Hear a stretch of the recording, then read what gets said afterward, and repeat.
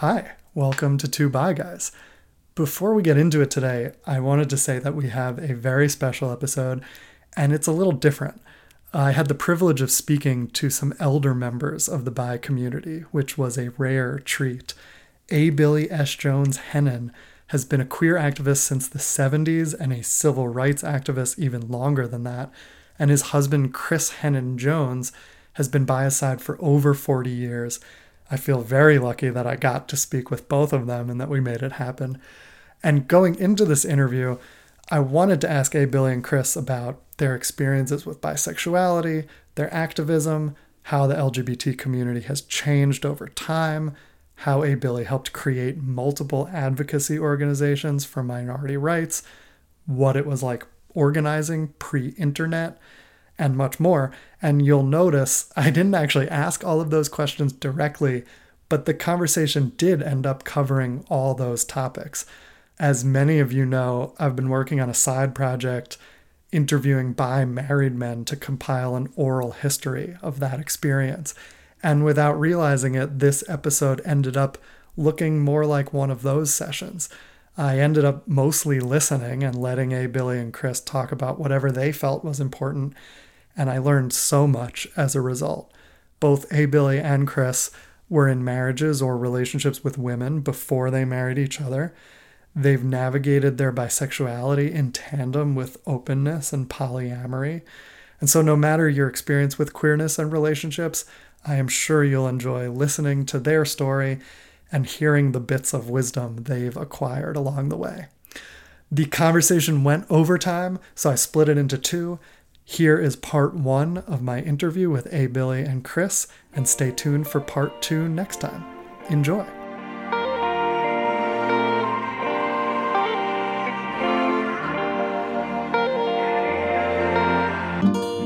Hello, and welcome to Two Bi Guys. I'm here today with a couple of bi activists, bi elders who have done some great work in the community.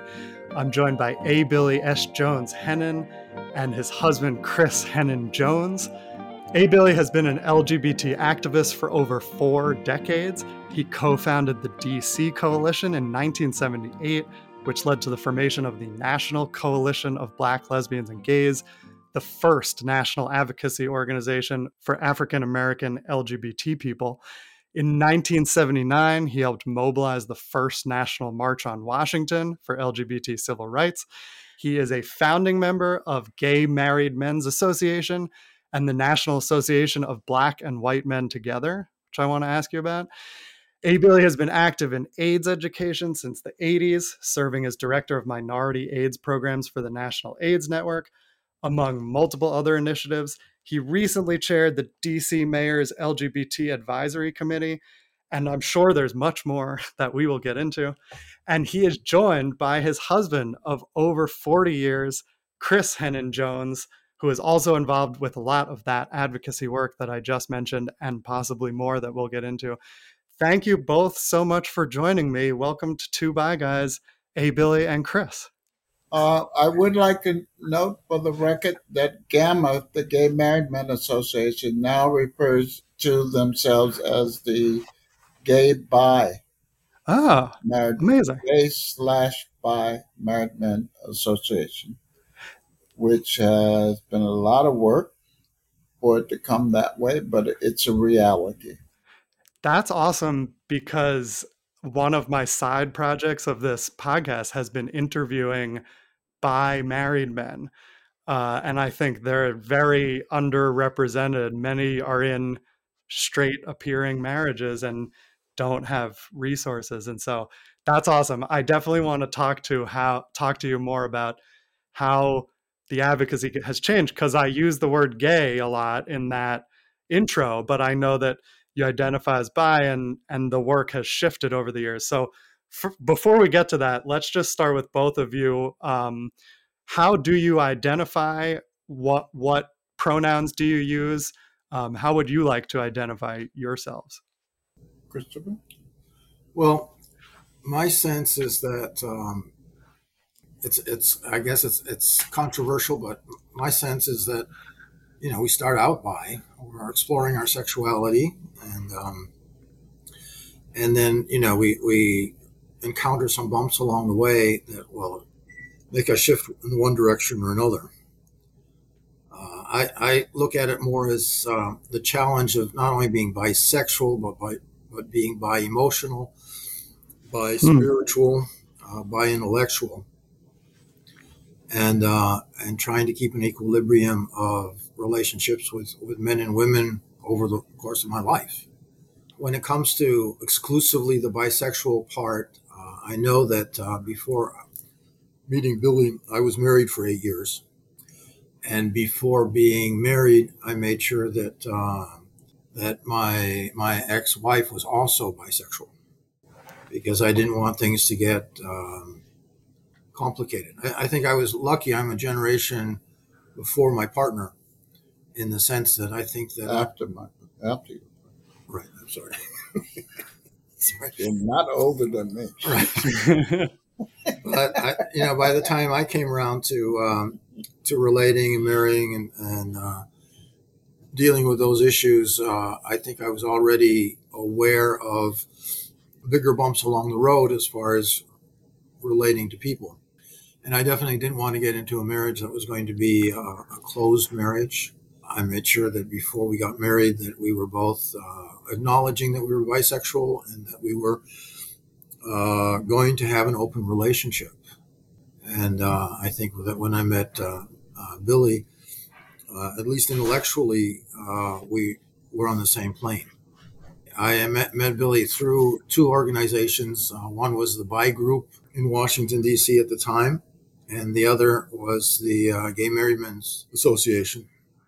And he also had started an organization called Growth and Support.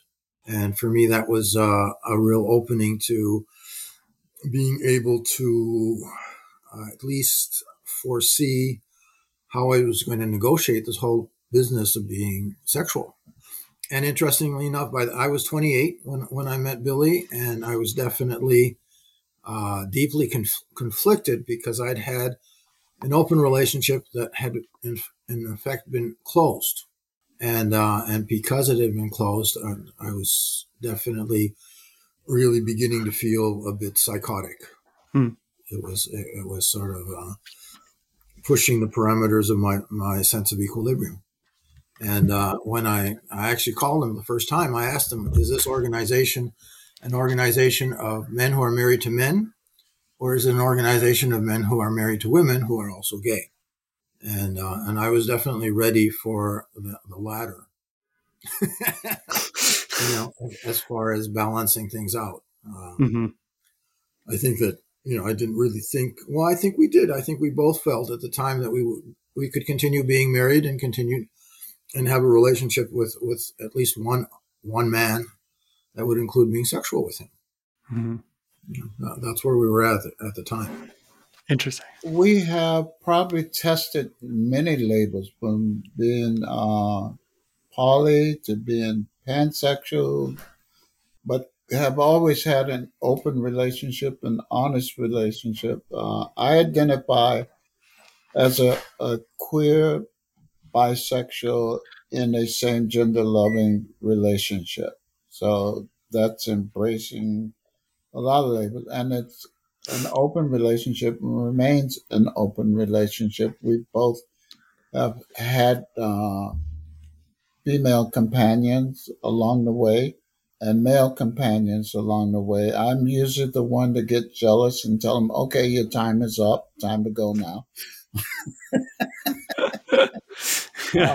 And I'm saying that because having an open relationship does bring about its challenges. It doesn't mean that you won't get jealous. It's exploring, okay, what's this jealousy coming from?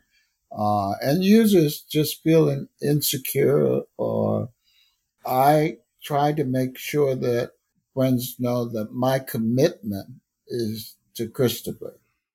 And yes, it's an open relationship, but the glue that holds us together is commitment. And unfortunately, some companions that I have decide to push that button and change the dynamics of it, and often I have to end it. the relationship. They would start off saying, "Oh, I'm fine, not an issue," but it turns out that it is. And I in my era when I became an activist, you were either straight or gay. No one talked about being bisexual. Uh-huh. So my coming out, I defined myself as a gay man. And it took a lot of reading and interacting with others before I evolved to defining myself as bisexual. And what's interesting is in the communities and groups that I was with, that everyone knew that I was married. Everyone knew that I had kids. I often had my kids with me at LGBTQ events. So I wasn't in the closet about being married. I was married for 14 years, but my wife clearly wanted a monogamous relationship. And we remained friends, but the open relationship just did not work for her. So that's how, it's actually just evolving. I start off saying I was straight.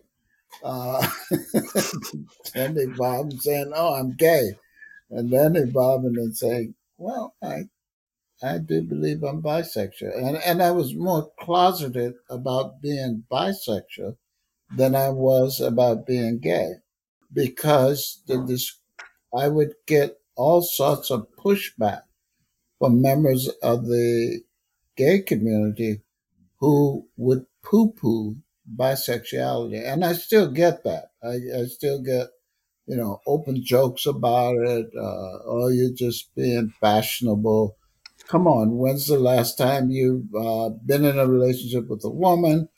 All sorts of, I mean, it's an ongoing effort to educate our friends. Yeah.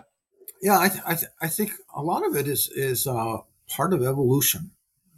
I think that just learning how to be fully sexual on an emotional, intellectual, and spiritual level really almost requires you to be bisexual in a lot of ways. Mm. And I really appreciate the journey of having found people over, from college on that have actually taught me, given me their perspectives of exploring, trying to figure out how to be fully sexual in healthy ways. Can you explain a little more what that means? And does it relate to what you said before about bi spiritual and bi intellectual or the other terms you used? What do you mean by that? Absolutely. It's the difference between having sex with a man in the alley and having sex with every with your emotional, spiritual, and intellectual capacity to really explore what's going on. What are these feelings? What do they mean? Where are we going with them? And I think it's important to be able to do that with women as well. Can you have sex with that man in the bathhouse instead of the alley? Well, yeah, one of our biggest fights was that I'm a farm boy on a certain level, and when we first met, he had a motorcycle and taking me to New York City, and I kept on wanting him to stop somewhere, and so that we could make love in a forest. And in those days, he took me right to New York City and took me to a St. Christopher Street bar and wanted to make love in a toilet. Toilet stall. Different strokes for different folks. And Exactly. And it was, it was really hard to know, is this love? Or do you really have to love someone to do make love in a toilet stall? I mean, it was, but it's all part of doing the work. Yeah. And deciding that your commitment is more than basically jerking off, and really exploring, how another person functions and what motivates them, what their traumas are, what their blockages are, and how you can function in a more healthy way together and support one another. And Yeah. it's quite a journey. There's no doubt. And whether it's been relating to women or to Billy or to different lovers that I've had, it's definitely been a central theme of just getting to know one another better and being more honest with one another.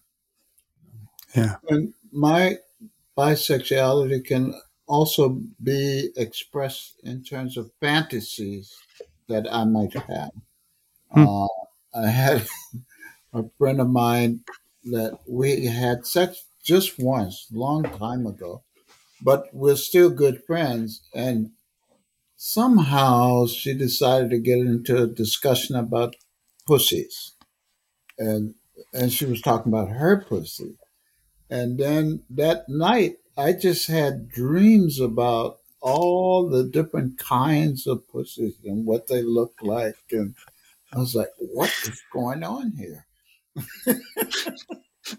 But it just, that's a part of being bisexuals. I can have dreams about vaginas and pussies, or I can have dreams about penises, certainly a lot of different kinds of penises, right? And yeah.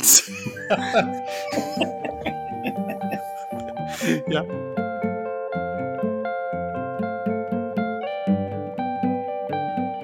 I identify with what both of you are saying so much because when I came out as bi and explored it, it really led to so many other levels of sexual health and well-being and exploration beyond just a gender binary and a new comfort level with sexuality. But I'm curious because you guys were activists in decades ago for 4 decades. Even now, there's not that much bi representation, maybe a little more lately, but back then it was very binary, gay and straight, even more than now. How did you realize you might be bi? And like, did you have role models or other people you looked to, or did you figure it out some other way? And what was it like to come out back then? Did you come out as bi or not really? Well, let me just note one thing. My activism did not start in the 70s or with LGBTQ community. I was active, very active in the civil rights movement during the 50s and 60s, Ah, and eventually became involved in the LGBT community, primarily because of racism hmm. in the community as a whole, and being frustrated with that, and not finding at the time any black persons that were active, at least in the district. And I had moved there from California to Maryland, and I was like, this is supposed to be Chocolate City. Where are my folks? And put an appeal out. But, so I grew up with activist family that were very involved in the civil rights movement. Activism then was very different. We didn't have internet, and we didn't have cell phones. We weren't Yeah. looking for Wi-Fi. Uh, we had old-fashioned telephones that you called people, and you put flyers up, and a lot was word of mouth of contacting. I initially reached out by simply placing an ad in the Washington Blade, the gay newspaper here, and called for a meeting that convened where I was working. I was then a counselor at Special Approaches with Juvenile Assistance in DC, working with youth that have been homeless or otherwise displaced, runaway and homeless youth. And people came, showed up, and it just grew from there with the National Coalition having chapters all across the country, um, from the East Coast to the West Coast, North and South. It was pretty amazing You know, I don't know if I didn't certainly didn't make an announcement. I just started defining myself as bisexual, and I did have a role model, a woman, ironically, Lorraine, who was identifying herself as bisexual, and we were friends. And by reading what was available and eventually meeting others, and I think Gamma also was an eye opener because the men that came, many of them did identify themselves as bisexual. And of course, they were in marriages, and many were open to their wives, some were not open to their wives, and having all sorts of different models of how they expressed their bisexuality. And it was also a reality that you could be, even if you had not related to the same gender or another gender, you could still define yourself as bisexual because of your feelings, your emotion, and your fantasies, whatever, however way you decided or came to that conclusion that you were bisexual, and you come to that conclusion in many, many different ways. So when I met Christopher, he was already defining himself as bisexual, and I was definitely in a marriage.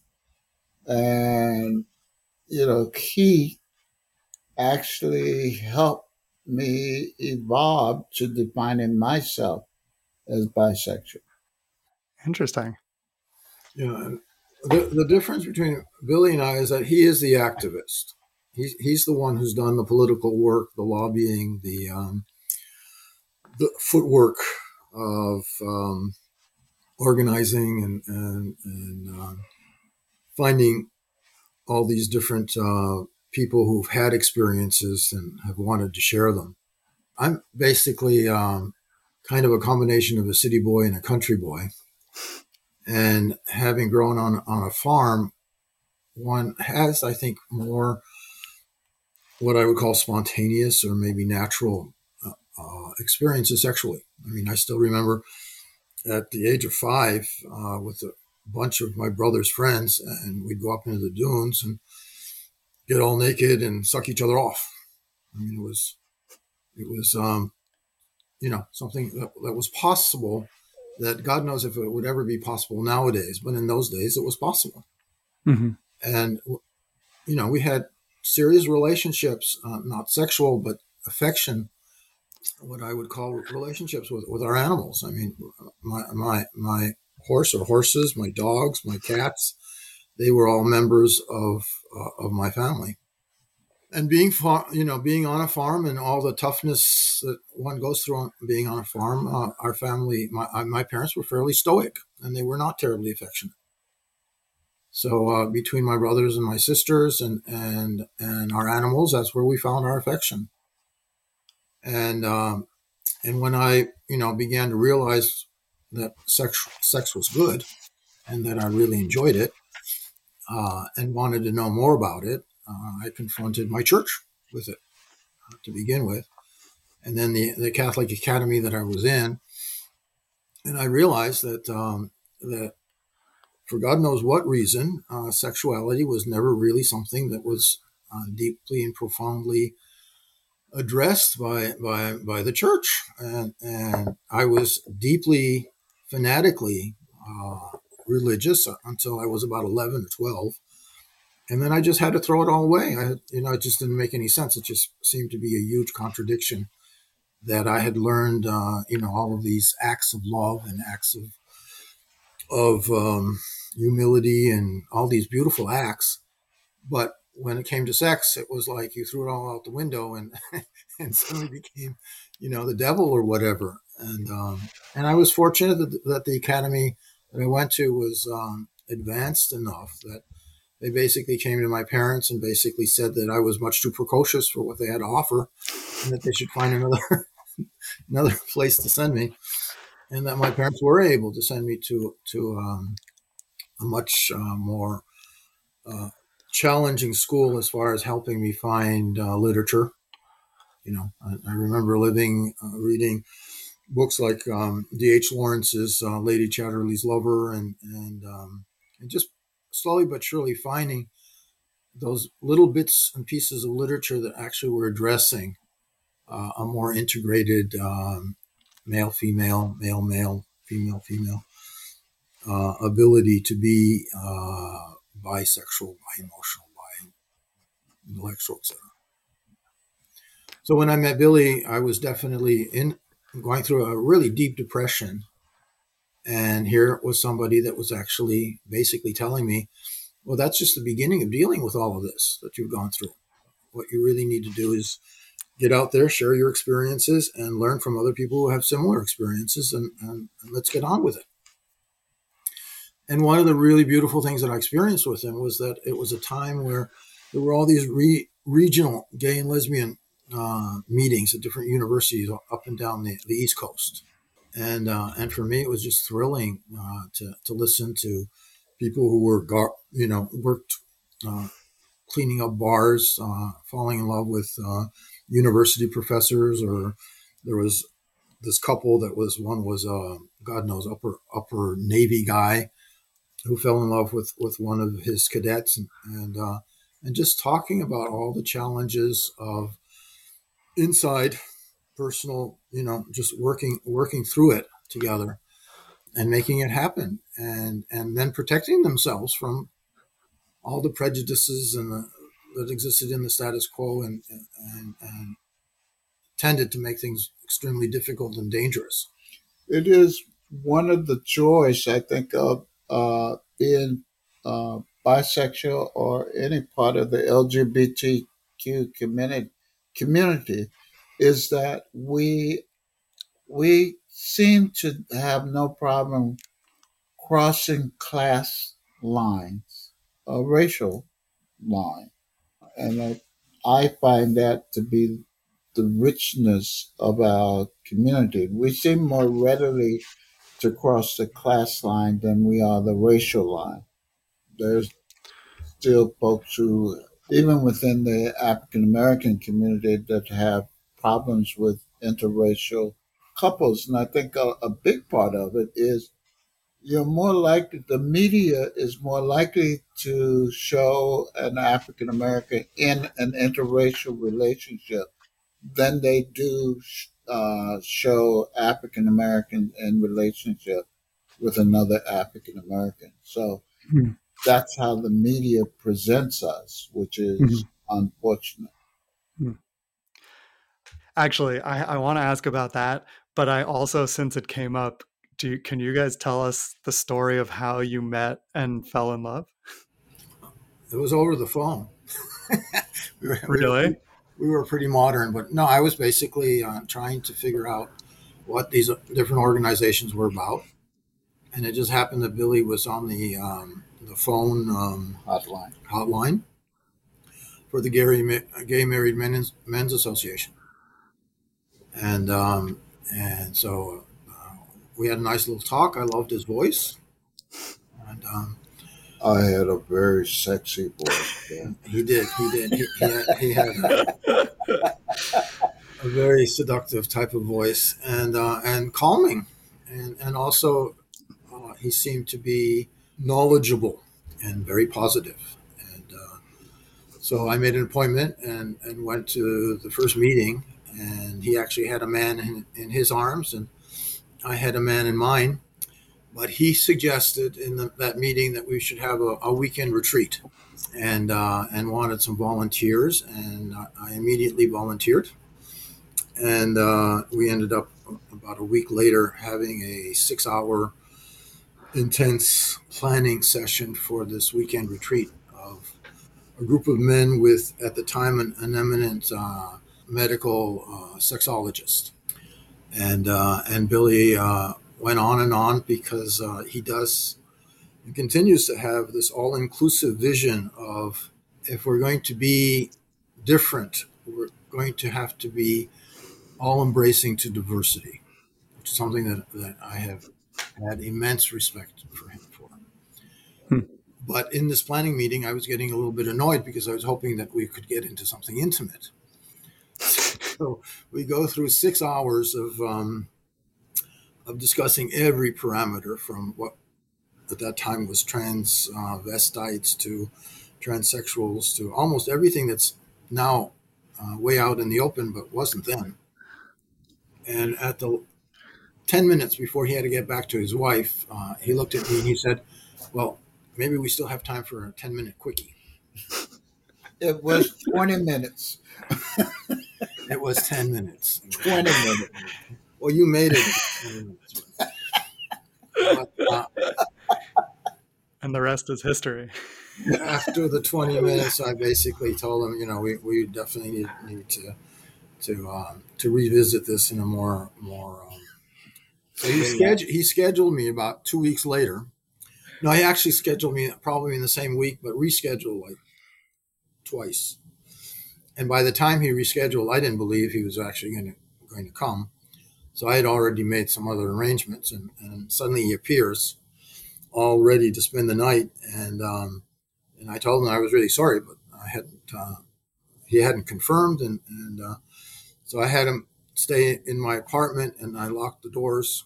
He locked me in the apartment, and I went with the cat. It was me and the cat.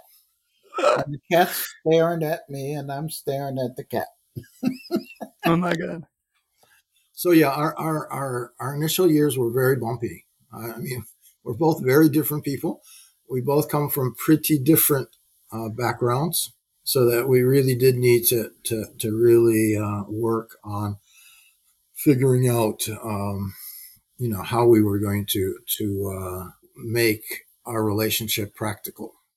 And the funniest part about relationship, there are many, but one of them was when his wife came. She lived in Mexico, and I knew she was coming, but I wasn't quite sure the date.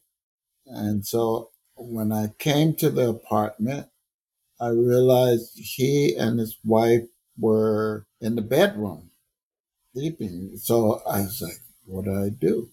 And I sit on the sofa and I start fuming. My boyfriend is in there with his wife. Of course, I had just come from my girlfriend. Not your girlfriend, your wife at the time. No, that was from Lorraine's. Oh. Okay. But anyway, so I'm fuming, and then the cat decides it has to use the litter box, and it annoyed me. And so I jump up, go in the room, grab the litter box, and I run with the litter box into their bedroom, and I dump the cat litter with fresh poop and pee on top of both of them. And then I run out of the bedroom, and he chases me with no clothes on, and I'm out in the hall. Running away into the elevator. Running into the elevator. It was high drama. So I come back, we sit on the sofa, he's talking. And meanwhile, his wife comes up and she said, well, I didn't know what I was supposed to do. I thought this is something gay men do. So we get everything all cleaned up, and then the three of us went to bed. In a water bed. A water bed, so we could just. Wow. And I was kind of in a place thinking, well, he must really love me to do something like that. I was gonna say, how'd you get from that to that was an example of jealousy. Sometimes you have to deal with jealousy. Well, it was definitely for me a really good example of the contradictions that you have when you're exploring diversity, in the sense that Billy had always talked about open relationships and all the possibilities and everything.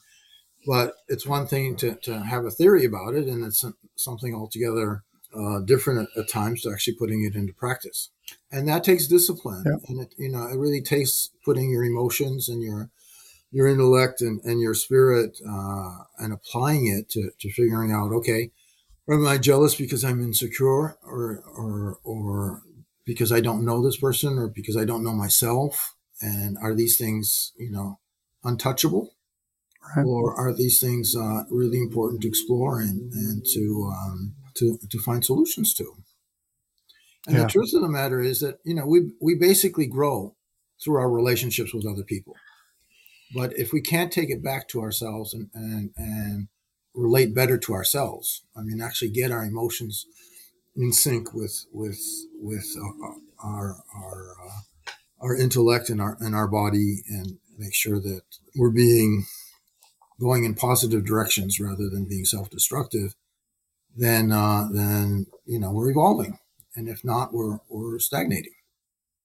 Yeah. Yeah. The reality is that bisexuality can be very complicated. It can be very challenging and at the same time very rewarding. I think the fact that we can be open to relationships with transgender persons, with women, as well as with men, is rewarding. I couldn't agree more.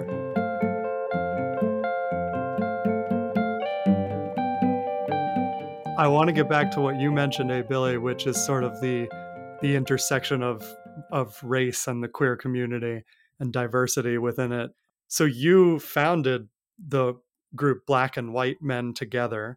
So I'm curious, like, what was the need that you saw that you wanted to fill by creating that?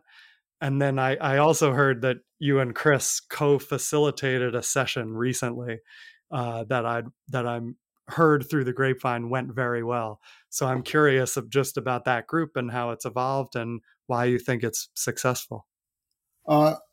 Just for the record, I am not the founder of Black and White Men Together. Michael Smith, who is now deceased, is the founder, but I was one of the founding members of the National Association of Black and White Men Together.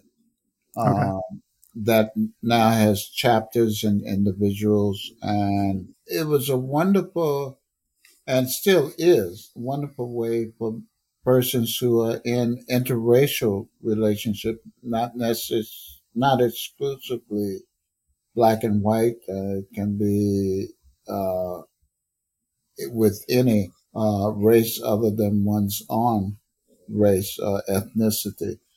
And so it brings the organization is brings together folks on a social level, and very strongly also a political level as a way to identify and take action as it relates to issues of discrimination. The committee that I happen to be working with now through BWMT is the voter suppression group, trying to address work as it relates to fighting voter suppression, which is just about in every state almost. There, some sort of regulation has been passed to limit democracy in regards to voting as opposed to expanding the right to vote.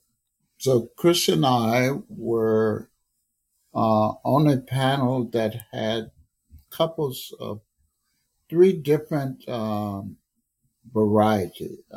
He and I were there as a black and white couple that have been together for an extended period of time and in an open relationship.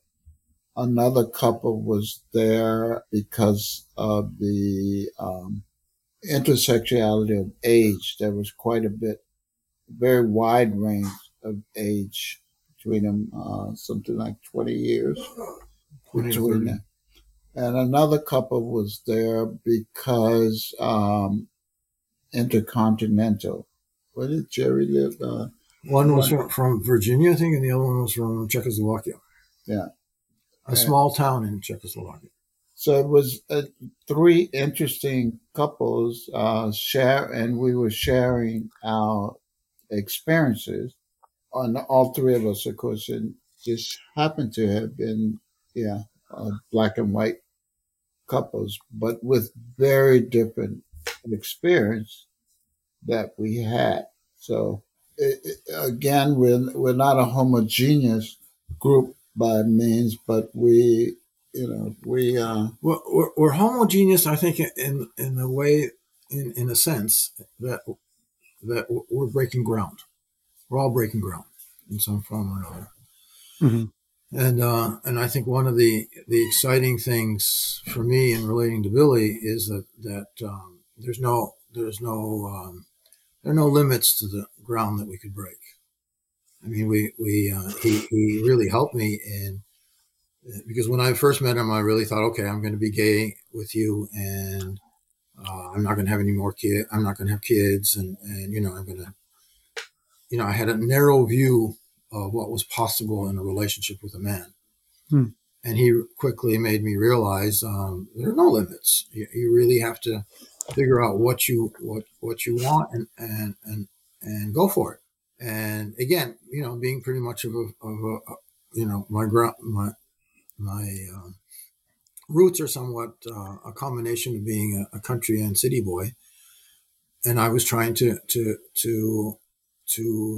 create roots in my own way. And actually, Billy introduced me to a lesbian couple, and through a lot of work with this couple, we ended up having two incredible kids, in addition to the incredible kids that Billy already had. And just the dialogue and the growth and having a multifaceted family like that, I think ended up being a huge contribution to the next generation. And we now have we have 5 kids. I came into the relationship with 3 kids, 2 adopted. My former wife and I had adopted 2 kids, 1 biological kid, and then with Chris, 2 kids through alternative fertilization. So whoever thinks we can't have children, take notes. We can be very creative about it. And what I noticed, at least in Washington, D.C., where we live, it's not unusual to see 2 men with small kids or 2 women with small kids. And a lot of the men that came to Gamma, that still comes because Gamma is still going, often remained in their marriage because they had children, but still could be open and bisexual, at least with their spouse. But it's an education component to it. I mean, I think our kids are much more open minded than most kids because we've been open about who we are. Yeah. And they're probably more open even than we were, in the sense that for them, conceptually, it's a given.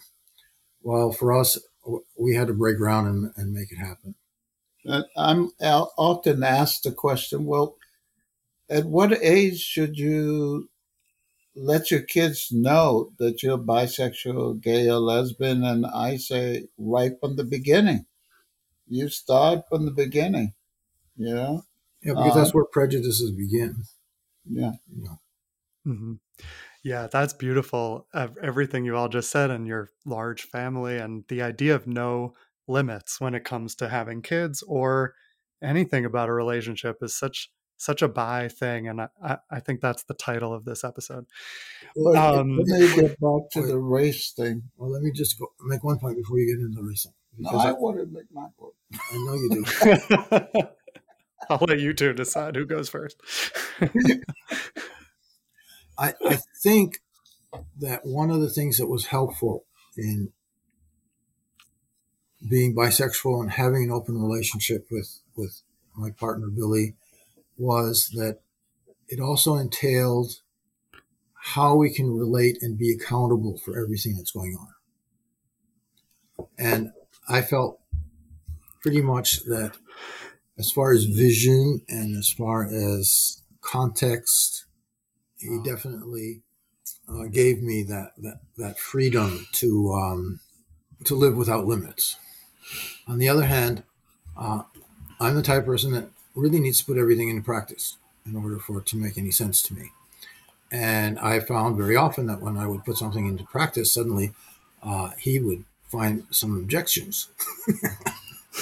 And for me, that was really interesting because, we were beginning to learn that making oneself accountable to exploration is the work. And you definitely have to, have one another's back when you're going through these types of things so that you're actually processing them instead of, going blindly forward and not being accountable to consequences. I'll let you go on that. I just wanted the intersectionality of race Hmm. has been an interesting component for both of us. But for me, a large part of my activism did start with having to deal with issue of racism back in the early days when you would get extreme. You couldn't enter places because they would find a reason for you not to be able to. When there was carding for age, there was also carding along racial lines, and it's an interesting challenge that we deal with. I think the LGBTQ community has become more accepting of interracial couples, but I find that I still have to deal with the fact that I am in an interracial relationship within the African American community. I'm told, given lines that you're sleeping with the enemy. And while I acknowledge that white supremacy is definitely real, but your Yeah. heart is your heart. And you fall in love, you don't tell your heart who to fall in love with. And yeah, Chris and I fell in love. We went from a 20 minutes quickie, not 10. Uh, so, to, CP time. to 44 years, they've been together 44 years. I'm Wow. 79 now, and folks used to tell me that I was rocking the cradle. But now we continue to meet people that the age gap is even wider than what we were. Chris is 71, I'm 79. But like I said, with this couple, they were like 20 years or more of age difference apart. I would also say that, one of the things about being in a relationship with no limits is that you definitely go through being one another's lover, brother, sister, mother, father, grandmother, grandfather over the years, and it's almost like everything that you've previously experienced, you apply to what you need to be in the moment of relating to one another. Hmm. And one of the things that I like about being with Chris is that he's open to changes and he's a good listener. So he's open, as much open as I am in terms of addressing, confronting prejudice along racial line, sexual line, age line, and he really is the wind beneath my wings. That in that a lot of my friends have never met him, and they or when they meet, they're still. I still have friends that have never met him. They think I'm making him up, and That's funny. uh, it's funny. We had that experience recently with when we went to the senior event, and someone said, "Oh, you really to have a partner. Uh, but Well, one thing that I think we learned along the way was not to get in each other's way. yeah, Hmm. he gives me my space. I have my space. He has his space. He has friends, and I have my friends.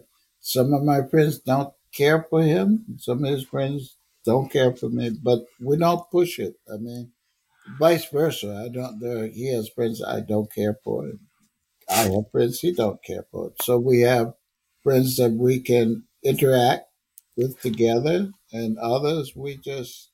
It doesn't mean we should not have friends that the other person doesn't like. Yeah. And the other thing that I think is really important is that I've learned over the years that we each need very often different kinds of people to address different challenges that we have in life.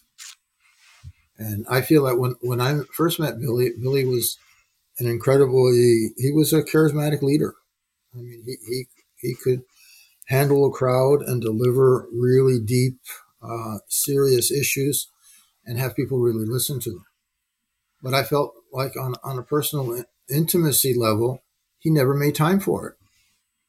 And for a number of years, I really almost pushed him to have more intimate relations with people that he wanted to have relationships with in order for him to learn to be more intimate. And Yeah. and and he also gave, thankfully gave me the same freedom. I mean, I had one lover that I had over 30 years, and the first time Billy met him, he Billy sat him down and asked him, "What are your intentions?" Suddenly, I felt like, Why are you here? and Like dad on a prom date or something. right, and my father, my friend Ernie, basically said, I'm basically here to figure out what my intentions are, which was Good answer. which was a really good answer. But at the time, Billy was so busy that literally he and I only had like one evening or one night a month where we were actually able to be intimate. Hmm. And we both had really heavy duty careers. So, and I traveled a lot and he traveled a lot. Wow. So, managing a relationship under those stresses, he was responsible for 3 kids and an ex-wife, and I was responsible for him and my career and trying to get, the basics down, getting a house together and deciding to have kids myself. It's pretty intense. I mean, Yeah. it's a lot of work. One of the things that we realized, we actually have more female friends than we do male friends. I'm not sure how that's happened. I guess, I mean, but we actually have very close relationship with women. But well, it's not a but. It's just interesting that it has turned out to be that way. Chris is much more of an introvert than I am. I'm much more of an extrovert. He likes very small, intimate get togethers, and I like to invite the whole world, everybody. And when we first met, we would have little socials, and his friends would come early, and my friends would start coming in at 10 or 11. And I would be chasing them out by 3 or 4.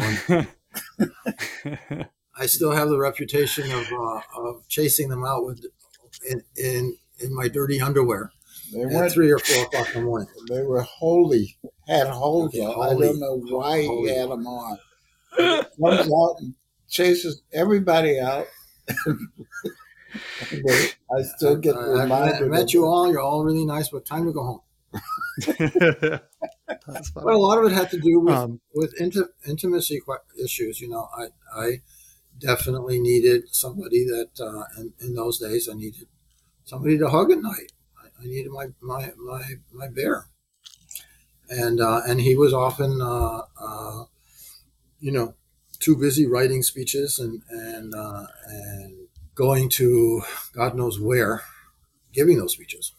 And now I spend most of my time mediating conflict. People call me up and ask me, would you mind help kind of mediate this, mediate that?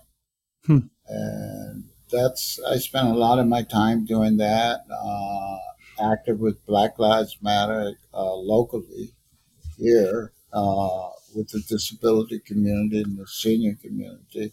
And so even though I'm retired, I find myself sometimes as busy as ever.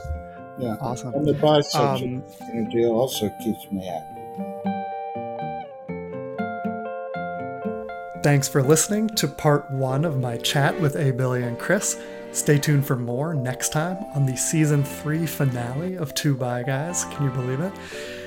In the meantime, I'm also hosting a new interactive talkback show on Fireside, which is a live audio chat app. The show is called Ask a Bi Guy, and it's an opportunity to get involved in this conversation, build some bi community, ask me questions directly if you want, and share some of your story if you feel comfortable. So if you're listening to this on Monday, November 8th, the day it comes out, I'm doing a show tonight at 9 p.m. Eastern, 6 p.m. Pacific. There will be another show in 2 weeks on Monday, November 22nd. And I will continue doing these shows in December while Two Bi Guys is on a brief hiatus before season 4. So go download Fireside. It's only available on Apple at the moment, but hopefully in more places soon. Search for Ask a Bi Guy or Robert Cohen and subscribe to be notified about future shows. See you there. Two Bi Guys is edited and produced by me, Rob Cohen, and it was created by me and Alex Boyd.